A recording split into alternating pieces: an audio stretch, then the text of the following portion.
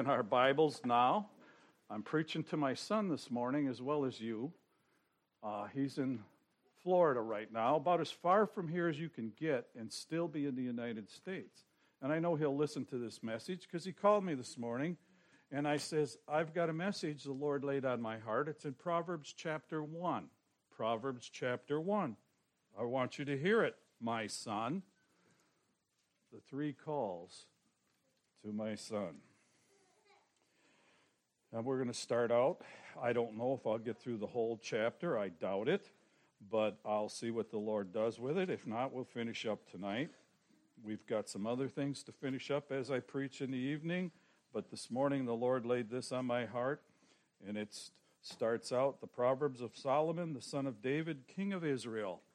He was in the proper place. Solomon was at the time of this. He was being used by our God. And he was doing God's will, I'm sure of it, and God blessed him with a double portion of wisdom, with more than that. He was considered by even secular people of minimal God-fearingness, for lack of a better term, minimal spirituality. He was often reflected as one of the wisest men in the world. And he wrote this psalm under the guidance and inspiration of the Holy Spirit, and he gives us what wisdom and understanding and knowledge is about. Now, if you don't have a King James translation, some of this might not make sense to you, but God is very specific about how he breaks down knowledge. And he's going to give us a piece of knowledge here, and wisdom, and understanding, and he's going to give it to us in the form of an advice from a father to a son. Now, a mother to a daughter. But someone who loves you or you love, he's given us this advice through Solomon, through the book of Proverbs here. And it says, to know wisdom and instruction, to perceive the words of understanding, to receive the instruction of wisdom, justice and judgment and equity, and you hear a lot about that nowadays, to give stability to the simple and young men, knowledge and discretion. Now, wisdom means the skill of living. You know, we talked about that before. Knowledge is simply knowing, compiling facts and knowing them. And understanding, it means to distinguish between its usefulness. You can know every player on the Mets team, which just came to my mind. I don't know much else about, they play baseball? Okay, you got knowledge then. But it might not help you at all to play baseball, would it? You see, you can know all the parts to an automobile. That's knowledge. You can understand how they work. That's understanding. But wisdom is how you get them things to function when they're broke and put them together and make sense out of it and get your automobile down the road and keep it that way. Wisdom, I guess, is knowing when to change the oil, which is something I don't have much of, especially when it comes to automobiles. But we have wisdom, knowledge, and understanding. They're three different words. The reason I'm so specific about that in this scripture is a lot of times in other translations you don't even see them distinguished. A wise man will hear and will increase learning. A man of understanding shall attain unto wise counsel. To understand a proverb and the interpretation of words of the wise, their dark sayings. Now, the fear of the Lord is the beginning of knowledge, but fools despise wisdom and instruction. My Bible says in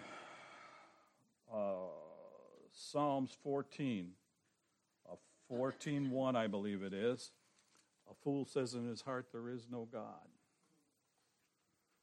I've been shocked lately. I've seen too much news. I've been intentionally turning it off. But I see people in authority in this country without any real wisdom. They say in their heart there is no God. And if they do say there's a God, they define him themselves in their image, not in his image. And It's a terrible thing. But we still have to function in this world. We still have to have purpose in this world. We still have to survive in this world. Other than voting this week, there's not a lot you can do about it besides praying. And I pray. Man, I pray when I see some of the atrocities. And we need to be more prayerful. But sometimes, those things are something we can focus on other than our own tragedies. If you want to get someone out of depression, start thinking about someone else. And you got to remind yourself sometimes that there are bigger fish to fry. We have bigger jobs to perform. We have more to do for God.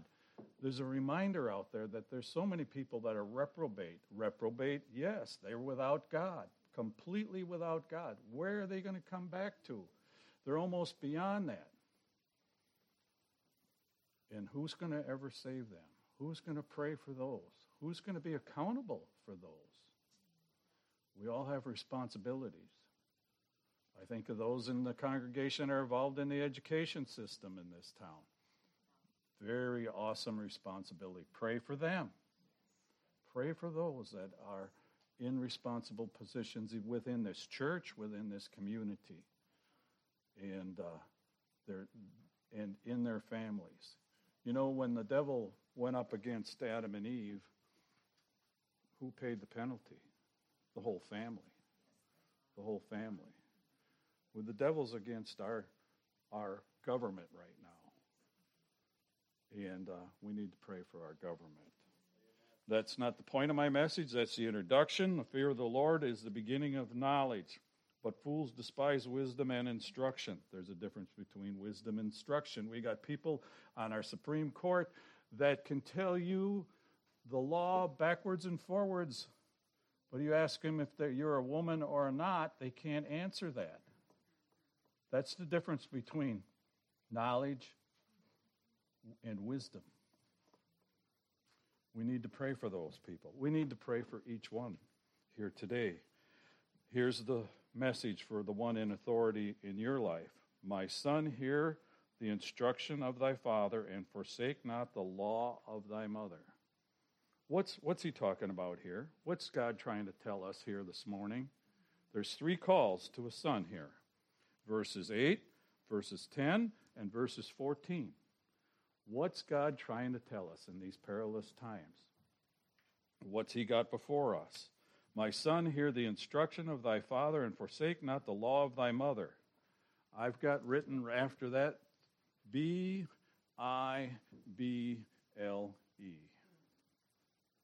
That's the instruction of my father. My father was a God-fearing man. It wasn't until the last couple of years of his life he actually got saved.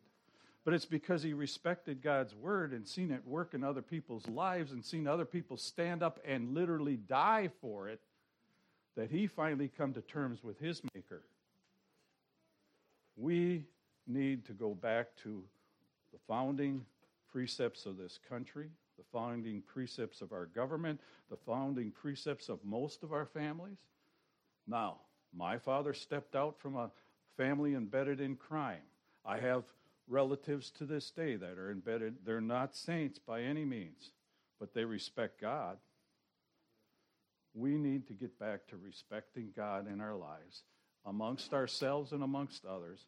We need to go to God's word to walk in his word and in his way.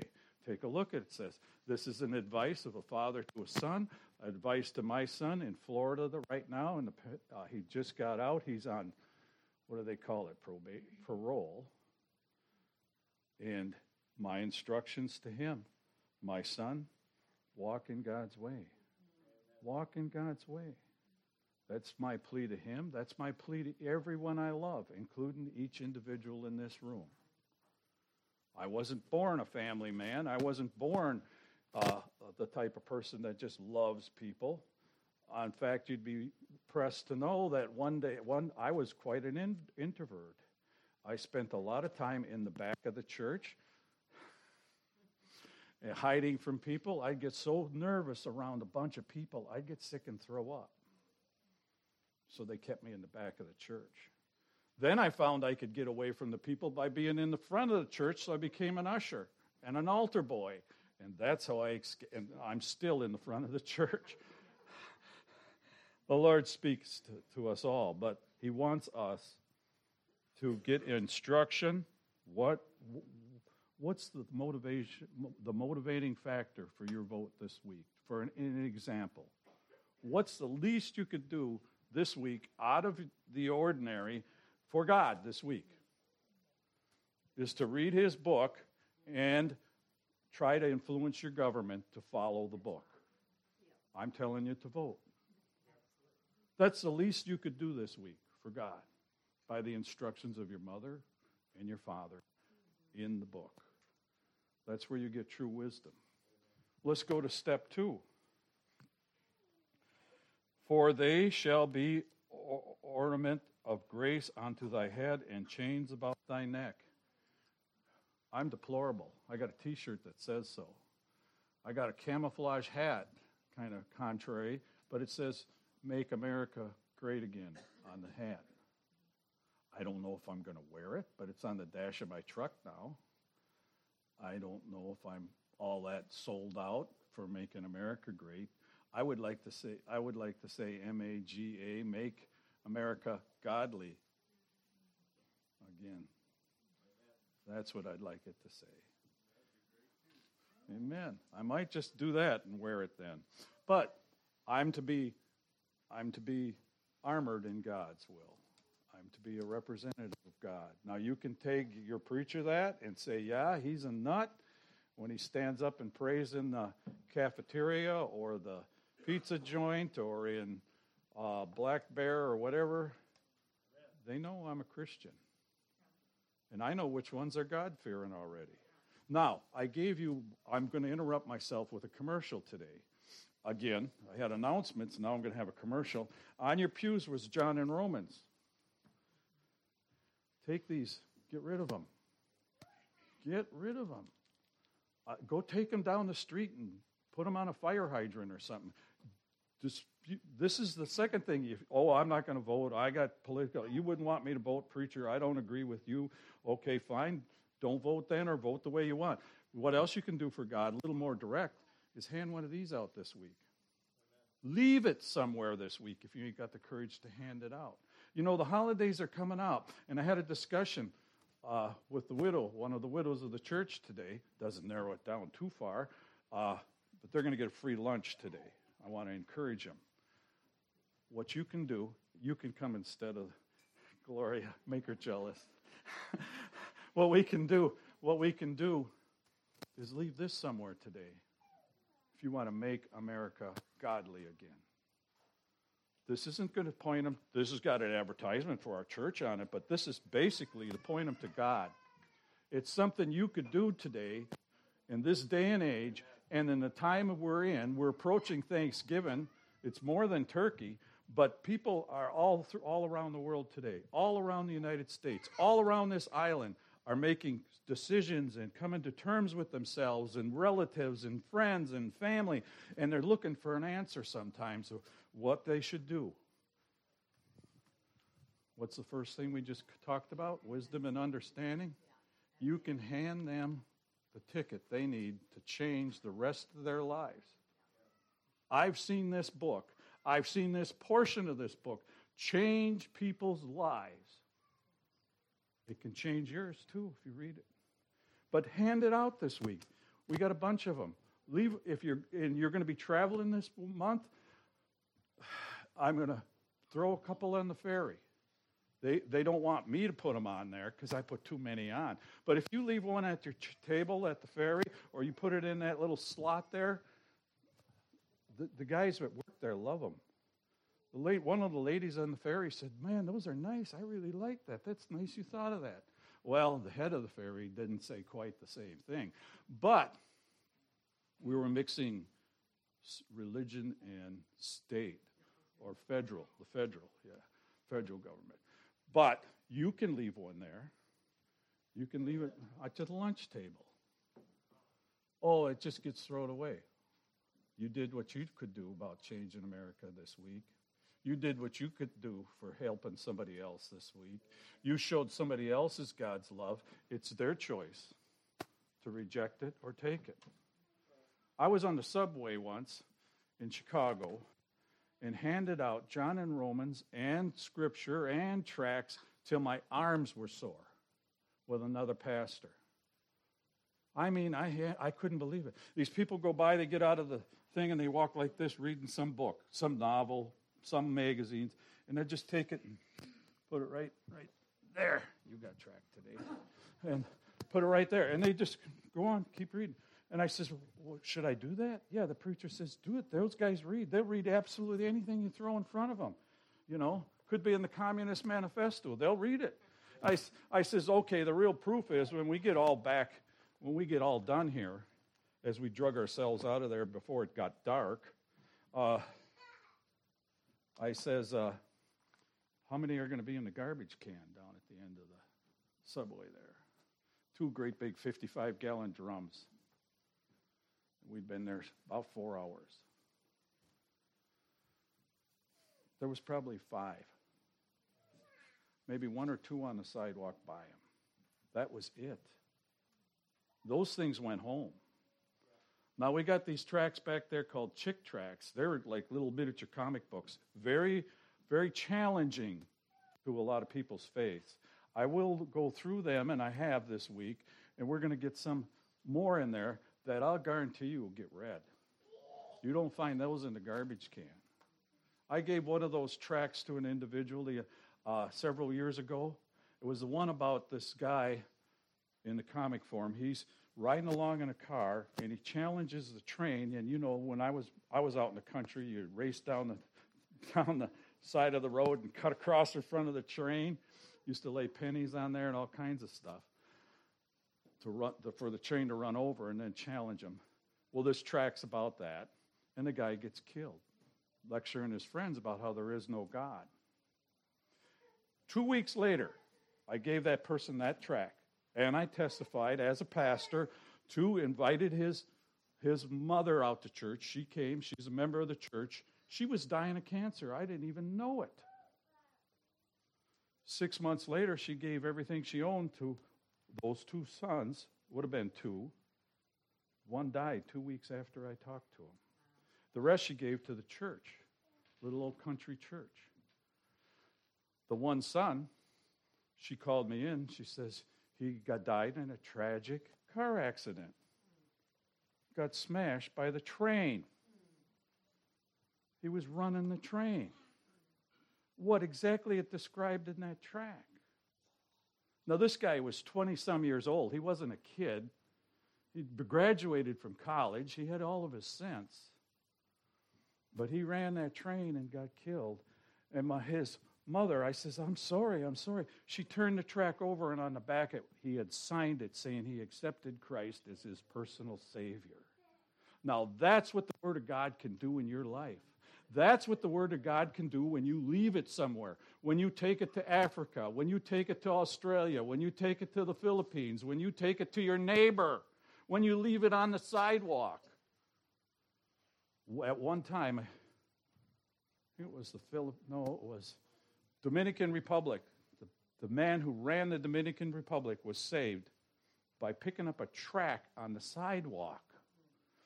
Nobody gave it to him. He seen it laying there. He picked it up and read it, accepted Christ as his personal Savior, and became the parliamentary leader of that country, the Dominican Republic at the time. Okay, you're sidetracked. I'm just trying to tell you what the Word of God will do. You have an opportunity this week, this month, and next month, put some in a Christmas card. I'm going to order some real pretty ones for going in a Christmas card. People don't even do that much this time of year. They don't even send Christmas cards anymore. I do. It's worth the investment to get a Christmas card to my heathen brother in Missouri. Ooh, I'm giving him away. That he'll get a Christmas card from me and a chick or a Christmas tract. Oh, he expects it from his brother. You can do the same. That's all I can do for God in that regard. Okay, let's go. My son, if sinners entice thee, consent thou not. Underline, consent thou not. The first thing you should have underlined in the first one was walk. When the word walk show up there, It shows up again in the last one. Let's see what the first one says. Yeah, my son, hear the instructions. Okay, hear instructions. His first point. Number 2 is consent thou not. We're having an office party. Don't have this problem so much here in this country right now, as of yet. But boy, I fought it. I had a man named Frank. He probably will listen to me sometime today. Frank was a good man. He was a prison guard. Spent his time, he accepted Christ as his personal Savior, and he got baptized. I was there to baptize him, his son. His wife never did get baptized. But he accepted Christ as personal Savior. He worked at Wausau Insurance. You ever hear of that? Or was it Century? It was Century. Wausau Insurance. You heard about that place? Big place. Could have been one of the two great big insurance companies in the middle of Wisconsin. Christmas party. Frank had a struggle with alcohol most of his life. He never come home from that Christmas party that night. Passed out in the bathroom. They left him there. Next morning, I went with his frantic wife, and we fetched him out of the building. Last time he drank.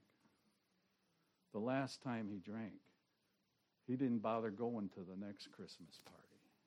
He didn't bother going to the next Christmas party. His dad owned a bar. His dad was a Green Bay Packer, played for the Green Bay Packers at one time. Very popular man in the community. Had a bar. And in Wisconsin, that's the epitome of popularity. That's not saying much, but if you know northern Wisconsin, it's all bars. There's more bars in each town than there are churches. That's saying a lot. But Frank now attends regularly one of the founding churches that my wife and I helped start in our living room. He's a deacon in that church. And he encourages others not to consent or to follow in the way of sinners. That's something you can do this holiday season. Come on over for a drink. Maybe that's not that popular around here. Well, how about coming over on Sunday? We're going to have a big bash. We'll have a barbecue. We're going to go hunt deer and shoot moose and kill antelope and whatever you want to do. But we're going to start at 7 o'clock Sunday morning, and we're not going to let up till noon. Well, I go to church on Sunday. There's a place you can start. I go to church on Wednesday night. Used to be set aside in every community Wednesday night. It isn't anymore. That's where you can consent not. Stay away from the evil. Stay away from those that will entice you to do wrong. Now, there's nothing wrong with duck hunting on Sunday morning. Especially if you're back by Sunday services. His dad's a big duck hunter.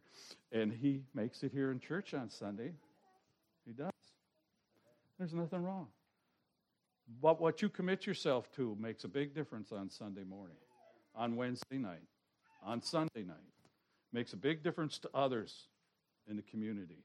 Walk not, consent not. Okay, now we're going to get to walk. Let us swallow them up alive as the grave and whole as those that go down into the pit. What's he talking about here?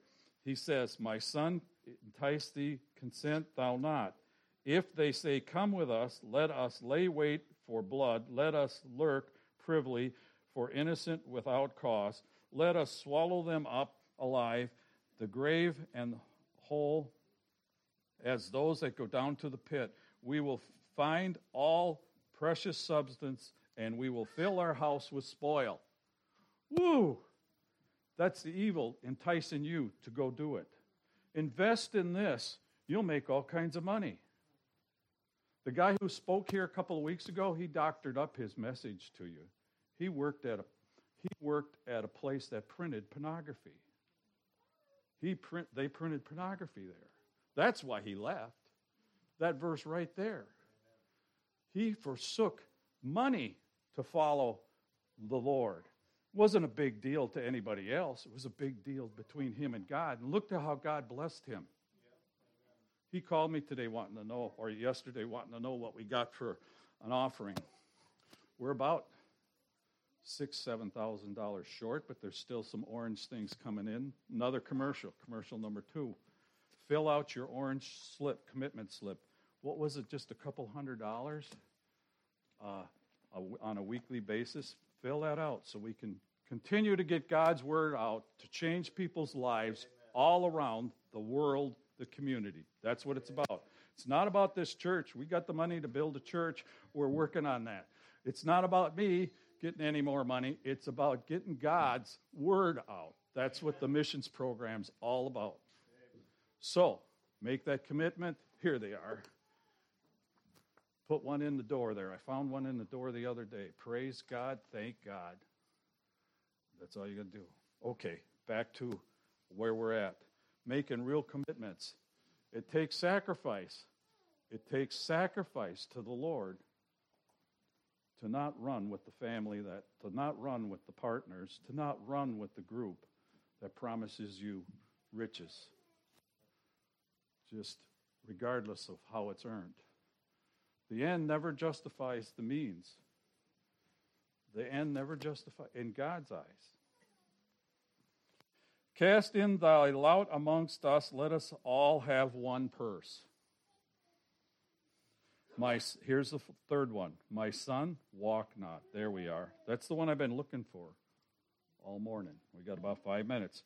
So the first one is, my son, hear instruction. Read your Bible. My son, if sinners entice thee, consent thou not. That's simple. And I've been in the military. I've been around men all my life. I worked the rodeos. I've worked livestock. I've been in some real rough places. I got family that's in organized crime. Can't even say that to you, except I don't even have the same last name most of them have. And there's a reason for that. My son, walk thou not in the way with them. Refrain thy foot from their path. So not only are we supposed to not consent to them, we're not supposed to be caught traveling with them. Where are you on Wednesday night? Where are you on Sunday morning? Where are you on Sunday night? Where are you? God sees you. He knows where you're walking. He knows where you're traveling. I'm trying to hit on the easy things to do for God. It's not easy to tell your boss you're not going to be at the Christmas party. I stood one time in front of, and I'm bragging, the Lord blessed me for it, in front of roughly 300 and some men, and told them I wasn't going to be at the Christmas party because they were going to have girls and alcohol at it. I liked the Kentucky Fried Chicken. That's what they had. But I wasn't going to partake in it. So I had guard duty that night, watched the barracks while they all partied. And you know, when I got in the next morning, there was buckets of Kentucky Fried Chicken for me. And I had 2 people later come up and say, you know, where do you go to church at here? What's a decent chapel here on post? You know, Lord will bless you for it. He'll give you prosperity beyond whatever they can tell you you'll get when you go contrary to God's word. Did you catch that? He'll give you prosperity beyond whatever you can imagine if you don't go contrary to his word. So run your life, direct your life, walk your life.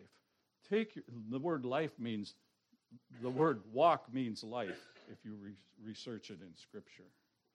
It means run your life according to God's word. Lean not unto your own understanding. In all thy ways acknowledge him, and he shall direct your paths. Let's all stand.